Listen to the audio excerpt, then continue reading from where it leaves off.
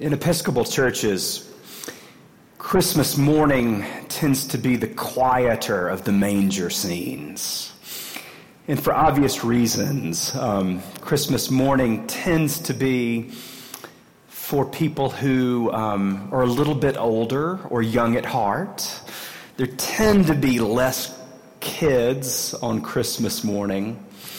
And if you've been to a Christmas Eve service before, especially at St. John's Cathedral, and yesterday was my first time to do those many services, Christmas Eve is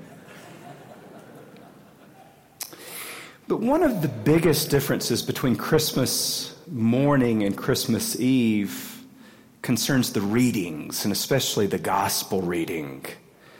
Everything shifts on Christmas morning to that much more philosophical and mystical gospel named John's. There's an Episcopal priest I know who's a great writer and just a wonderful observer of the differences among the Gospels and all the biblical stories. And she points out that if you tried to have a Christmas pageant based upon John's Gospel, here's what you'd get.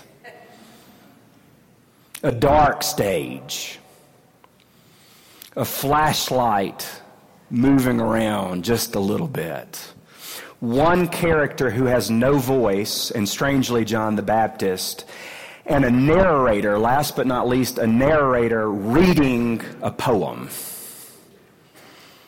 That's John's version of the Christmas story. Unlike Matthew and Mark and Luke, who have all that pathos that we tend to associate, especially in the popular imagination, with Christmas, Mary and Joseph and the wise men and the shepherds and the stars and the heavens and the heavenly chorus. John will have none of it. In the beginning was the Word, and the Word was with God, and the Word was God.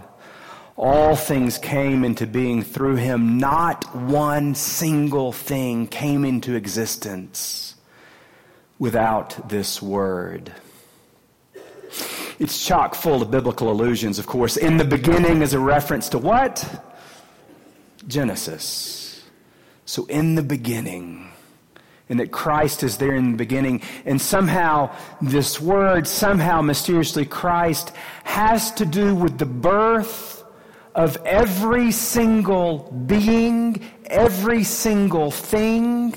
The entire cosmos has something to do with this Word. Every breath we take, every step we make has to do with Christ, and only by God's power. There's nothingness before the Word finally speaks. And then finally, when the Word speaks, things come into life. Just like in Genesis, the naming of the animals, the naming of Adam and Eve, the naming of all things somehow brings them into existence. And then this incredible word, the Word. In Greek, it's logos. It's where we get the word in English logic from, which is a little too pedantic for what's all loaded in this incredible Greek term. John is trying to, you really see he's trying to move the Christmas message, move the meaning of Christ and the movement of the Spirit beyond simply the Jewish imagination into the Greek worldview. John, like Paul before him, is trying to build intellectual credibility for what Christianity and Christ are all about. God's logic was made flesh and dwelt among us. God's meaning came in flesh and blood. God's meaning became so concrete that you could reach out and touch it and feel it and taste it and sense it. There's a Baptist theologian who points out, and he's a philosopher, that another deeper dimension that we really miss in English of word and logic is this, that God's story is made flesh and dwelt among us. that God's story becomes something we can grasp and hold on to a little more faithfully and a little more clearly.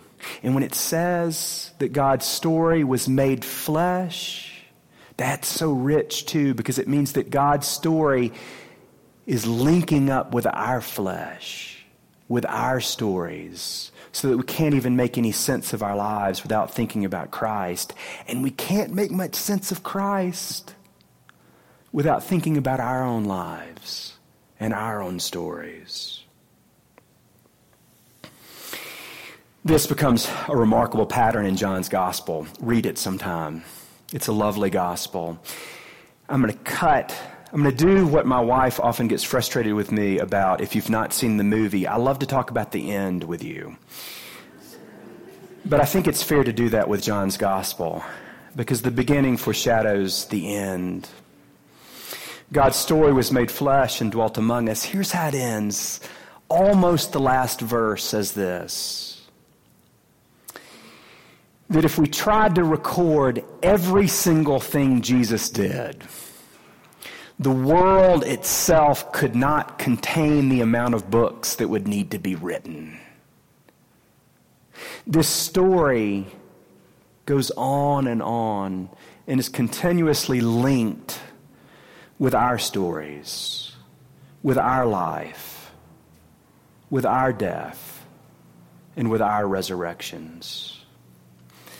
And that's precisely why John doesn't need a manger scene or a creche. For John, Christ is born, yes, within history as Mary's child, but perhaps even more profoundly, Christ is born in the life, death, and resurrection of every single one of us, in our own stories, in our own hearts. That's where John's more mystical creche is found. So on Christmas morning, may God give us eyes to see and ears to hear and hearts to feel the one who is being born within us, the Word made flesh.